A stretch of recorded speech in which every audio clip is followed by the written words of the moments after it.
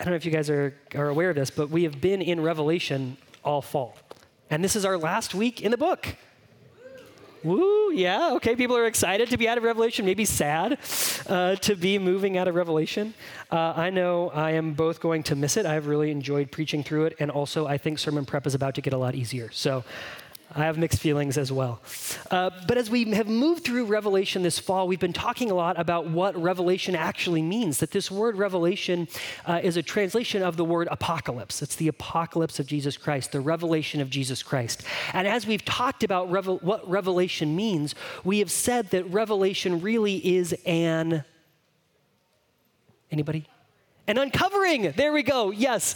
Does anyone remember that? Are you with me this morning? We're going to be take out your number 2 pencils, a review on Revelation. Just kidding. But we are going to review it because I want this to stick, that what Revelation is it's an uncovering. It's a showing of what's going on behind the curtain. It's a sneak peek to the reality that is unfolding in the midst of the reality that we see and experience with our senses.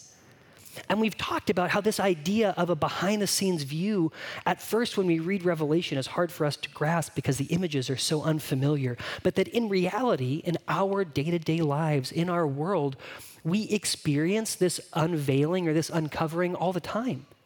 That we're actually really familiar with this genre of literature or of media. Right? We've talked about podcasts that do this. We've talked about Netflix documentaries that do this. You guys have heard me talk about SeaWorld, right? And I'm just going to remind you of that SeaWorld illustration because I want it to stick for you. That when I was a kid, we had this VHS about Jack Hanna, who was like a nature guy, leading us through SeaWorld and giving us the behind-the-scenes view. And I was like, yes, my life is changing because I've seen the behind-the-scenes view. I want to go to SeaWorld. And then, as a grown-up, I saw another documentary about SeaWorld called Blackfish, right? And that also changed my perspective. This behind-the-scenes view of what was happening in SeaWorld made me not want to go. It was an uncovering or a revealing of what was going on behind the scenes that changed my behavior in my life. Are you guys with me this morning? Okay, right? That's Revelation. It's just kind of an ancient and weirder idea of version of Blackfish. It's showing us what is going on behind the scenes. It's showing us, it's encouraging us in how to live in the unseen reality, or in the present, by showing us the unseen reality of the present. Let me say that one more time. It's encouraging us about how to live in the present by showing us the unseen reality of the present and the unseen reality of the future, but all with the idea that it's going to affect the way that we live now. And if you remember, in the very first sermon in this series, we installed a safety bar as we got into the roller coaster of Revelation's imagery, right? And the safety bar, we reminded ourselves that Revelation is a letter. It's a letter that was written to a specific people at a specific time for a specific purpose. And it cannot mean something to us that it did not first mean to the people who first got the letter. And so it's important that we understand what it meant to them. And the theme of this letter, the theme that was true for the first people who heard it and the people who read it, and the theme that's true for us is that there's 2 words. Jesus wins. Yes, I heard it. Yes, Jesus wins. That is the theme of Revelation. Jesus wins. In fact, it's that Jesus has already won. Jesus wins, and Jesus has already won. And that is the safety bar we installed on this roller coaster because we saw a lot of crazy images in this book, right? Yes? Yes? Yeah, with the throne room of God, we talked about beasts and dragons coming up from the sea and horns and eyes and 2 witnesses and a lake of fire and a city coming down from heaven dressed as a bride, all kinds of images. And what we have remembered and anchored ourselves in is that all of those images are pointing us to the fact that Jesus wins, that Jesus has already won. That is the point of the book of Revelation. That's the unseen reality of the present and the unseen reality of the future, that Jesus has won, that he's going to win. And so the question has been, how will we live in light of it? And so this morning, as we close out the book, we're going to be reading the last 11 verses of the book of Revelation. And here's what we're going to talk about. We're going to talk about at the end what we talked about at the beginning, because that's the way the book is set up. That the end mirrors the beginning. We're going to talk about Christ's promise. His promise that I am coming soon.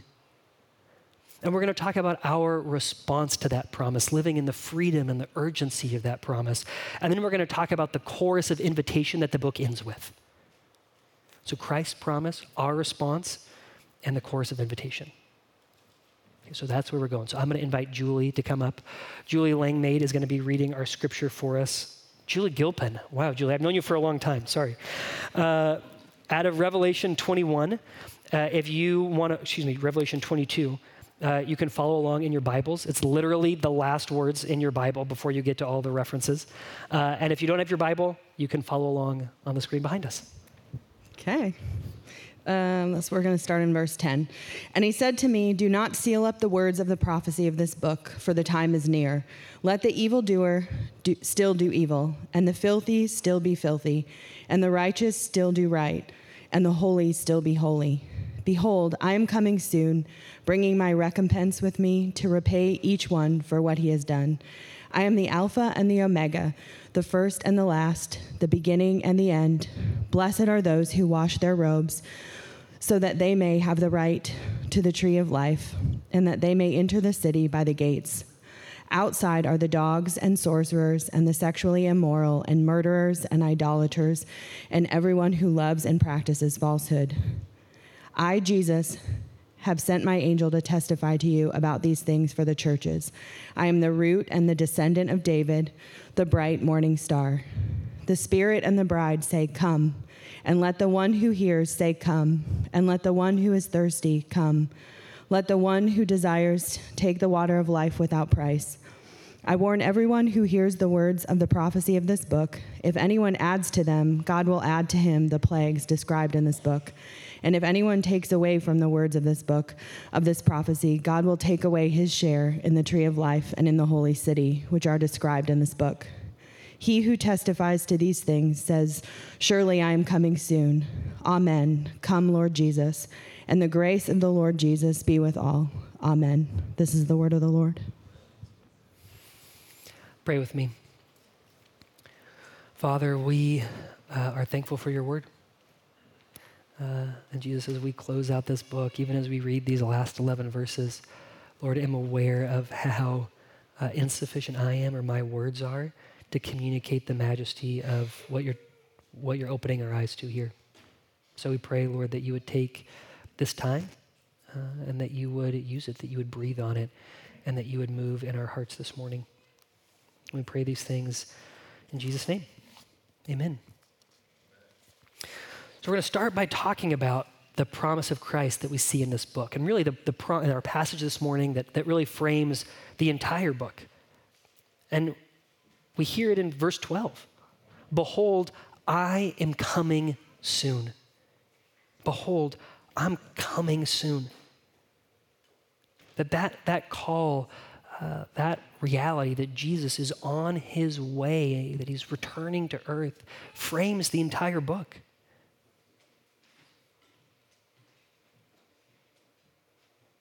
And in fact, it explains verses 10 and 11. Don't seal up the words of the prophecy of this book, for the time is near. That John is being told, no, this message needs to be preached. It needs to be heard. It needs to be read because I am coming soon. And then again in verse 20, he who testifies to these things says, Jesus says, surely I am coming soon.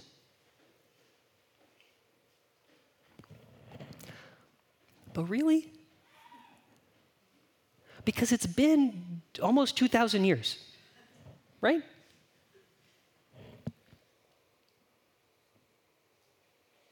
By any objective human standard, that doesn't seem very soon. Let's acknowledge that.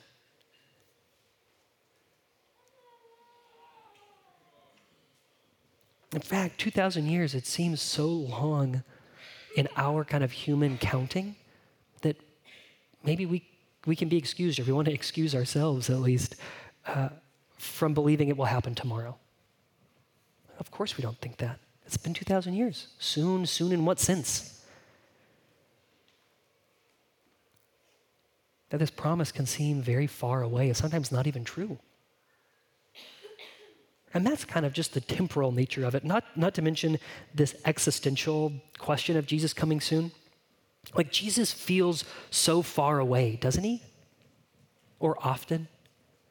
That it's so much easier for us and for our world to think about Jesus as this person who lived a long time ago and now is gone, like anyone else is gone. It's easy for Christianity to be an ideology or a set of beliefs that we give mental assent to. It's as if Jesus becomes this abstract noun. But the promise of this passage is that Jesus is not an abstract noun, not now, and that there will be a day when we see and experience with our senses the reality of him as a proper noun, as like a real being. As Christians, we confess that while the spiritual and the physical, the material interact and intersect now, that there's going to be a day when they collide at Jesus' return.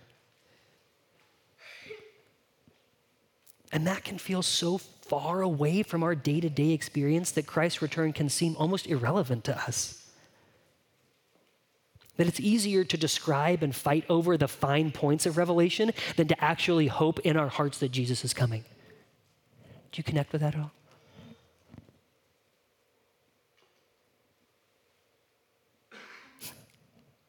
And I've got to ask, because I've been wrestling with this even this morning, is do you even want it? Like, do you have in you a desire? Do you feel that hope in Jesus coming? Because if I'm honest with you, and that's what I try to be up here, okay? That's important. The times that I am most desperate for Jesus to come is when I am sick. And there's nothing I can do for myself. And I'm like, Jesus, just please come back because I am so over it. I would rather be dead than be sick right now. But in my day-to-day life, that I in a lot of ways, am very comfortable with the kingdom I have created for myself. And yeah, like there are things I would tweak, but I am very confident in my ability to do them. In my ability to make the necessary changes. So my hope is not in Jesus coming. My hope is in Jesus getting on my agenda to make my kingdom what I want it to be.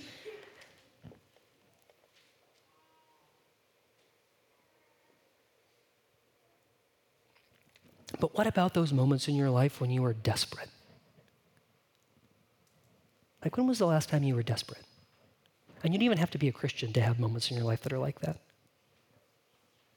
When you are desperate because of the intense amount of pain that has come into your story in ways that you did not expect.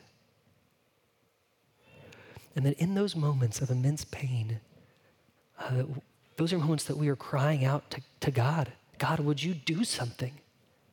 God, would you do something for me that I cannot do for myself? And if you've ever had a moment like that, then usually there's a time when that moment passes. And we're so glad that that moment has passed, right? And yet there's something about it that we miss. And what we miss is the desperation and the way that the pain in our lives has made us feel more alive and has made us feel closer to God because of that desperation. Have you ever missed that desperation? And here's the trick that we play on ourselves, that the enemy plays on us. Is that what we like to believe is that in those acute times we are living in pain, but at the rest of our lives that the pain is not that real. Friends, the pain is that real. And it is constant. That living in a world that is broken by sin is a painful thing to do. And we have spent a lot of our lives shaming ourselves for feeling that pain, trying to convince ourselves that it's not real. Like you stub your toe and it hurts really bad, and someone says to you, well, it would hurt a lot worse if it were cut off. You're like, well, okay, sure. That doesn't make it not hurt now, right? But those are the games we play with ourselves. Yeah, I mean, does my family have problems? Sure. But it's not as bad as those guys over there, right? Do you know what I'm talking about? Have you ever? That what we're doing is shrinking our pain down and minimizing and trying to convince ourselves that it doesn't exist. When, friends, the fact that we have pain in our lives is the reminder that we need Jesus to come and do for us what we cannot do for ourselves. So rather than trying to fool ourselves and fool everyone else that everything is fine and that we're not in pain, it's us admitting that this world is really hard and that our lives are really hard and that we have desires that remain unmet, that reminds our hearts to yearn for Jesus' return. Because when we get in touch with that place, we can acknowledge, yeah, we want him to come back. And yet the promise can still feel so far away. And that's where it's important that I remind you this morning, that this text reminds us this morning of the character of our Jesus. Because people make promises all the time. But often what happens is those people don't have the ability to carry out those promises, or they don't have the desire to actually follow through. So when we see this promise from Jesus that is hard to believe, we've got to ask ourselves, does Jesus have the ability? Does he have the desire? Does he have the kind of character to follow through on his promise? And let me remind you about the Jesus that we have been studying. That this is the Jesus who says, I am the root and descendant of David, the bright and morning star. This is the Jesus who says, I am the source of the entire biblical narrative, and I am the culmination of the entire narrative. Who says, I am the point of light in the midst of this dark sky. This is our Jesus who we have seen in the throne room worshiped alongside God the Father as holy and totally worthy of our worship. The Jesus who is worshiped and will be worshiped by people from every tribe and every tongue and every nation over the whole expanse of the globe from every period of time. That is the Jesus who we're talking about. It is the Jesus who alone is able to take the scroll from the hand of God the Father Almighty, the scroll of God's redemptive plan for history, and open it and carry it out. We're talking about that Jesus. We're talking about the Jesus who is alone in his authority to judge the world with justice and bring the peace that we long for, to overcome all of his enemies. That is the Jesus who has made this promise to us. Can that Jesus be believed? Does that Jesus keep his promises? He certainly has the ability, even if it's hard to believe, even if it's hard to see. And there's more. Verse 17 says, the Spirit and the bride say, come. What that reminds us is that if we are the bride, who is the groom? Jesus. That Jesus is the groom. That he's not simply able to fulfill his promise, but that he has the desire to do it like a groom looking forward to his wedding day.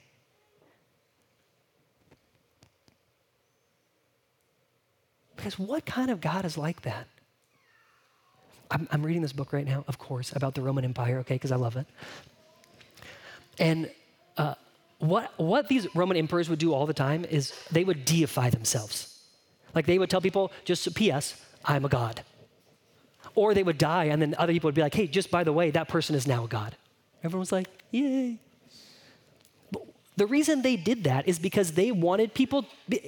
Not because of how much they loved other people, they proclaimed themselves gods because of how much they wanted other people to love them, because of how much they loved themselves. What they were ensuring is that over the course of history, that people would continue to remember them and think about them and offer them praise. That's what it meant for them to become gods. That is not the God that we worship. The God that we worship is a God who says, this is not about how much you love me, this is about how much I love you. That is the Jesus who is our groom, who looks at us with longing and has the desire to come back and bring his kingdom here to be with us forever. Yes, he has the ability, and yes, he has the desire to fulfill his promise. So rather than questioning whether or not this promise is true, what we should be doing instead is reconsidering our own perspective.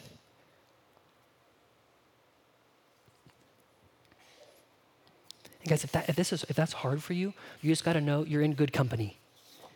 Because the people who wrote the Bible also struggled with that.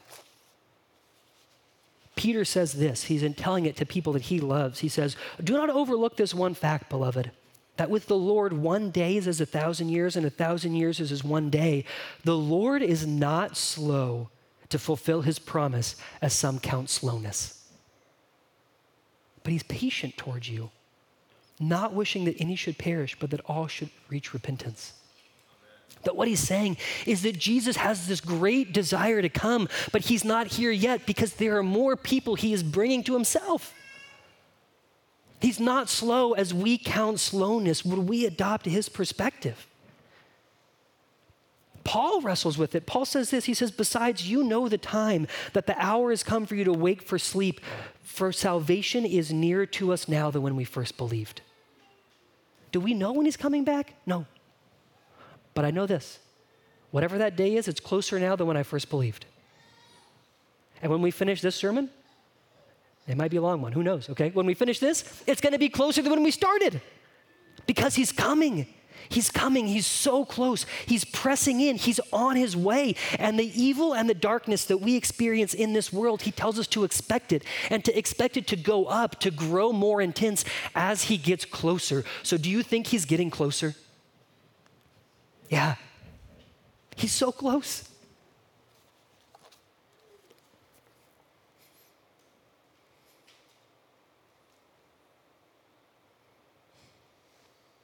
So then how do we live? In verse 20 of this passage, it says, he who testifies to these things says, surely I'm coming soon. And then John says, amen, come, Lord Jesus. What does it look like when we are living out that come?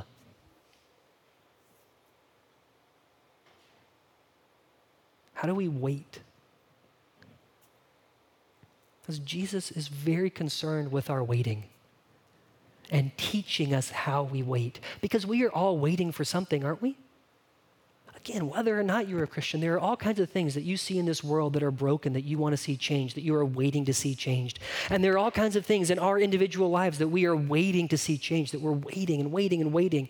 And who we are waiting on and the character of that person and the strength of that waiting, how we experience the waiting, it changes the day-to-day of our lives. We do a lot of waiting. Like my wife and I were on a trip last week in Austin, and there was a woman who came up to us on the street, and she said, I love your energy. I was like, well, that is an interesting start to this conversation, okay? And the conversation kind of unfolds. She tells us we deserve our vacation. And I'm like, well, yes, thank you very much. I don't really know you, but I appreciate that, okay? And as it goes, she says, well, I'm not just starting this conversation for no reason. There is something that I want. And what I'm hoping is that you will give a monthly donation to plant trees, because if we don't plant 1 billion trees in the world this year, it's irreversible. And I hope that my kids will be able to live in a world that is better than that. I don't have those kids yet, but I hope to have them one day. Right? That's what she said. So much waiting there. So much desire. Like, oh, there's something that's broken and I want to see it fixed. So there's this cosmic sense of that, but also this personal sense of waiting, that she's got her own hopes and desires that are caught up and interconnected with all of these big things she wants to see happen in the world. Yes, and we're all like that. We're all like that. And what Revelation has been saying to us is, yes, of course that is true. Of course that is true. And rather than shrinking our lives down and trying to convince ourselves that there's not that much that we're waiting for, rather than shaming all of that pain, that we would look to Jesus and that we would recognize this world is not the way you created it to be. There's so much that I want to see changed, and yet I am waiting for you to bring it. But we're waiting for him to bring it. And that we're waiting with urgency. But when we talk about urgency, waiting with urgency, because Jesus talks about that all the time, by the way. He does all kinds of parables about it. He encourages us, I could come at any time, like a thief in the night, so be ready. Like if you knew there was a thief coming to your house, you would be ready, right? I would certainly arm my Simply Safe. Yes, I would be ready. So there's this urgency that he's communicating in our readiness, but when we hear that urgency, I think it's easy for us to feel rushed, or like hurried or harried or fearful or even anxious. Like when I was growing up and my dad would suddenly jump up from his chair and he would say, your mom's gonna be home in 5 minutes, quick. And you know what happened? Because it happened in your house too, right? We all scatter, everyone's picking stuff up, throwing things in cabinets, cleaning off the counter. And then sometimes he would say, oh, that's the garage door, quick. I'm like, okay, 5 minutes is not enough time, but when the garage door opens, it's definitely too late, right?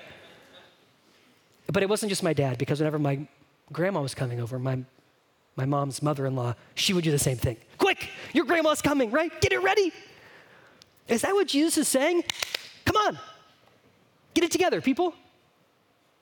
Is he breeding that kind of urgency and anxiousness in us? What do you think?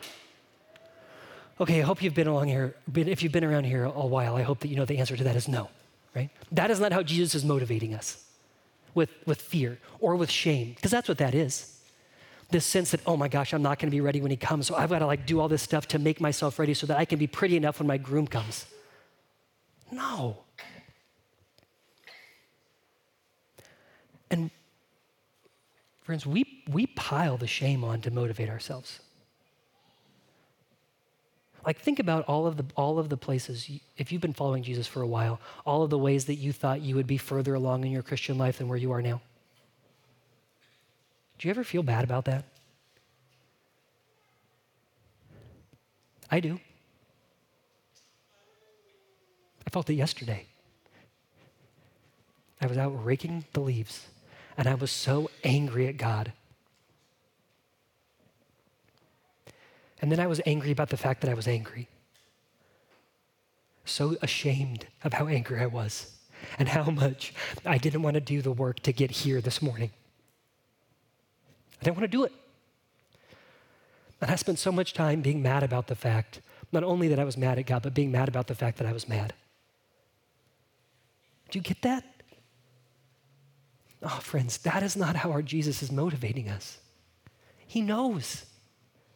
He knows that we are not who we will be when he returns, and he doesn't expect us to be.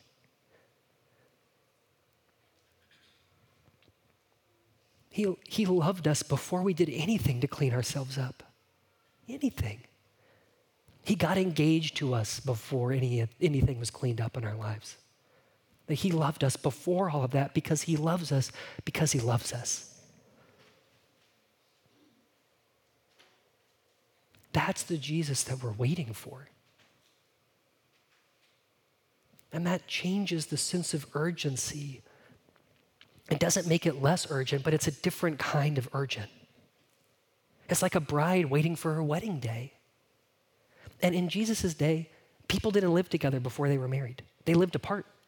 But they had things that they had to accomplish for the wedding while they were apart. And so they were doing those things. But while they were doing them, there was this intense desire to be together. And there is this sense of, I'm planning this huge party and all of the things because I'm so excited to celebrate when my groom and I get to be together.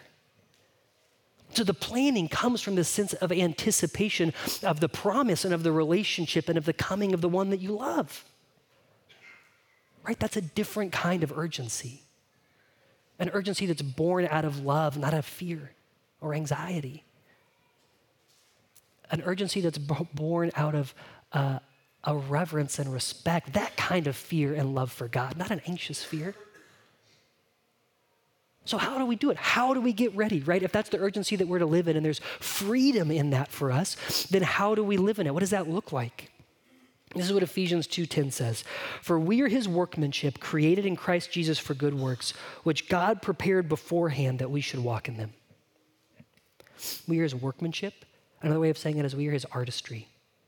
We're his poetry. That you are God's work of art.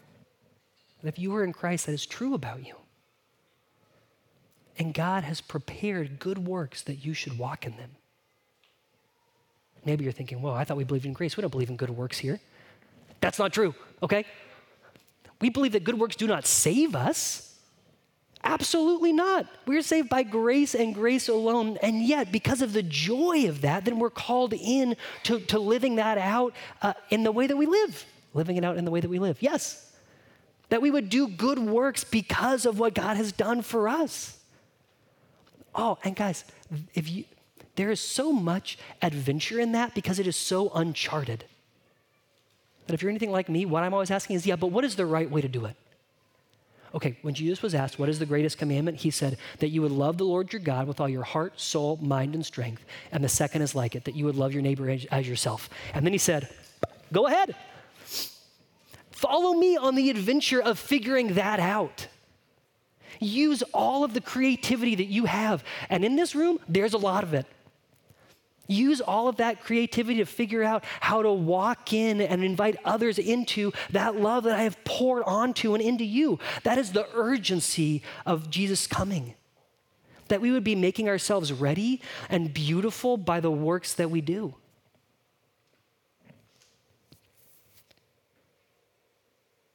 Because we look forward to him coming. And that ultimately all of that goodness, as broken and as kind of riddled with sin as it is, what it does is it shows the goodness and the beauty of the one who is coming, of the one who is worthy of our waiting and our doing in the meantime. That people who are urgently anticipating the coming of Jesus and who have found the freedom of that, this is not people who now sit on their hands. No, those are people who, because of the urgency and because of the freedom, are now applying all the creativity God has given them to live in an incredibly present way and love the people around them. That's what it looks like.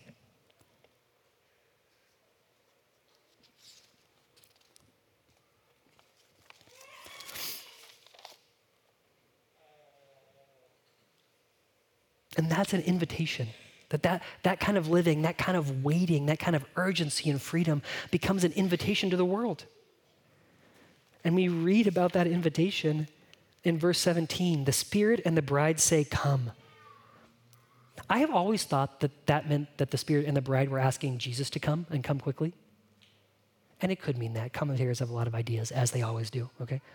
But as this verse goes on, it says, and let the one who hears these words say, come, and let the one who is thirsty come. Let the one who desires take the water of life without price. That we know at the very least that last call is a call for the world to come. Come on. In all of the places that you are thirsty, that you are desperate, that there are things that you cannot do for yourselves, even though you try to go drink the water lots of other places, come and find it in Jesus. Come on. And if that call is for the world to come, then the call for the Spirit and the bride can also be the call to come. Come to Jesus. Come to Jesus and experience the life that he promises us. Come on.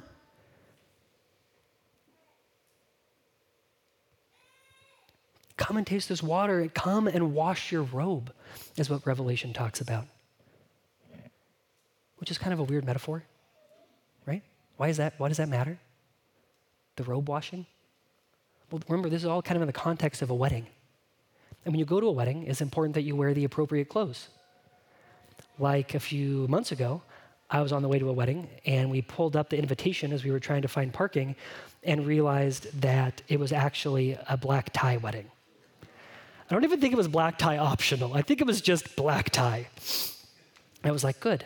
This blue Sharpie suit is not the right color. I was horribly embarrassed. My wife, not bothered. But we show up, okay, we go into the wedding, and they didn't let me in. No, I'm just kidding. They let me in, okay? But that's what I was looking for, that sense of, right? And you're like, well, okay. Wow, you guys really are awake this morning. That's great. So the blue Sharpie suit, like how far is that off from black tie? I felt like it was pretty far, but maybe not as far as I was experiencing it. But what if I showed up, just stick with me, in my flip-flops and my cargo shorts? Like, that would not be right? And like, let's say that this was not like a matter of access. Let's say that I had a tux hanging in my closet, which I do, but instead I chose to wear cargo shorts and flip-flops. That would be like the biggest forget you that I could give to that couple, right? I'm not going to choose to honor you or participate in this day in the way that you asked me to. I'm not going to give it the reverence that it deserves. I'm going to do this my way because I'm going to make this day about me. That's what it means to show up to a wedding dressed inappropriately. And what is it that makes our robes dirty? Well, we get a list of it in verse 15. Outside are the dogs and the sorcerers, and you're like, sorcerers? Who is a sorcerer anymore, right? Sexually immoral, and maybe you think, well, that's kind of, Bible stuff. Murderers, like, well, I've never murdered anybody, an idolater, whatever that means. You're like, oh, maybe I'm okay. And everyone who practices and loves falsehood. It's one of the ones you don't expect to see in a list like that. Everyone who loves and practices falsehood. But you guys, you got to realize that idea of loving and practicing falsehood, it's the antithesis of everything Revelation has been about, because Revelation has been all about pulling back the curtain and showing us what's true. And we get that living in a way that is out of step with what is true is very offensive. If you watch any of our movies or listen to any of our music, you know that. That one of the most offensive things a person can do in the world that we currently live in is to live in a way that is out of touch with their true self, right? You can justify literally any behavior in your life if you were living out of your true self. And if you don't believe me, all you have to do is watch Frozen, okay? We can talk about my thoughts about Frozen at a later time. But we can justify anything by being our true selves. But can we acknowledge that if we were all to go and start living out our true selves, I don't think the world is going to get a lot better. It, in fact, might get a lot worse. Like if you look at what is happening in Israel right now, people who are there fully believe they are living out of their true selves. And what that sometimes leads to is terrorism. No, we've got to have a different standard for what it means to live out what is true. And we find that in the scriptures because what we see is that our Jesus is the beginning and the end of the story. He is the source of all of life, and he is the end to which all of life is pointing. He's the main character. Jesus wins.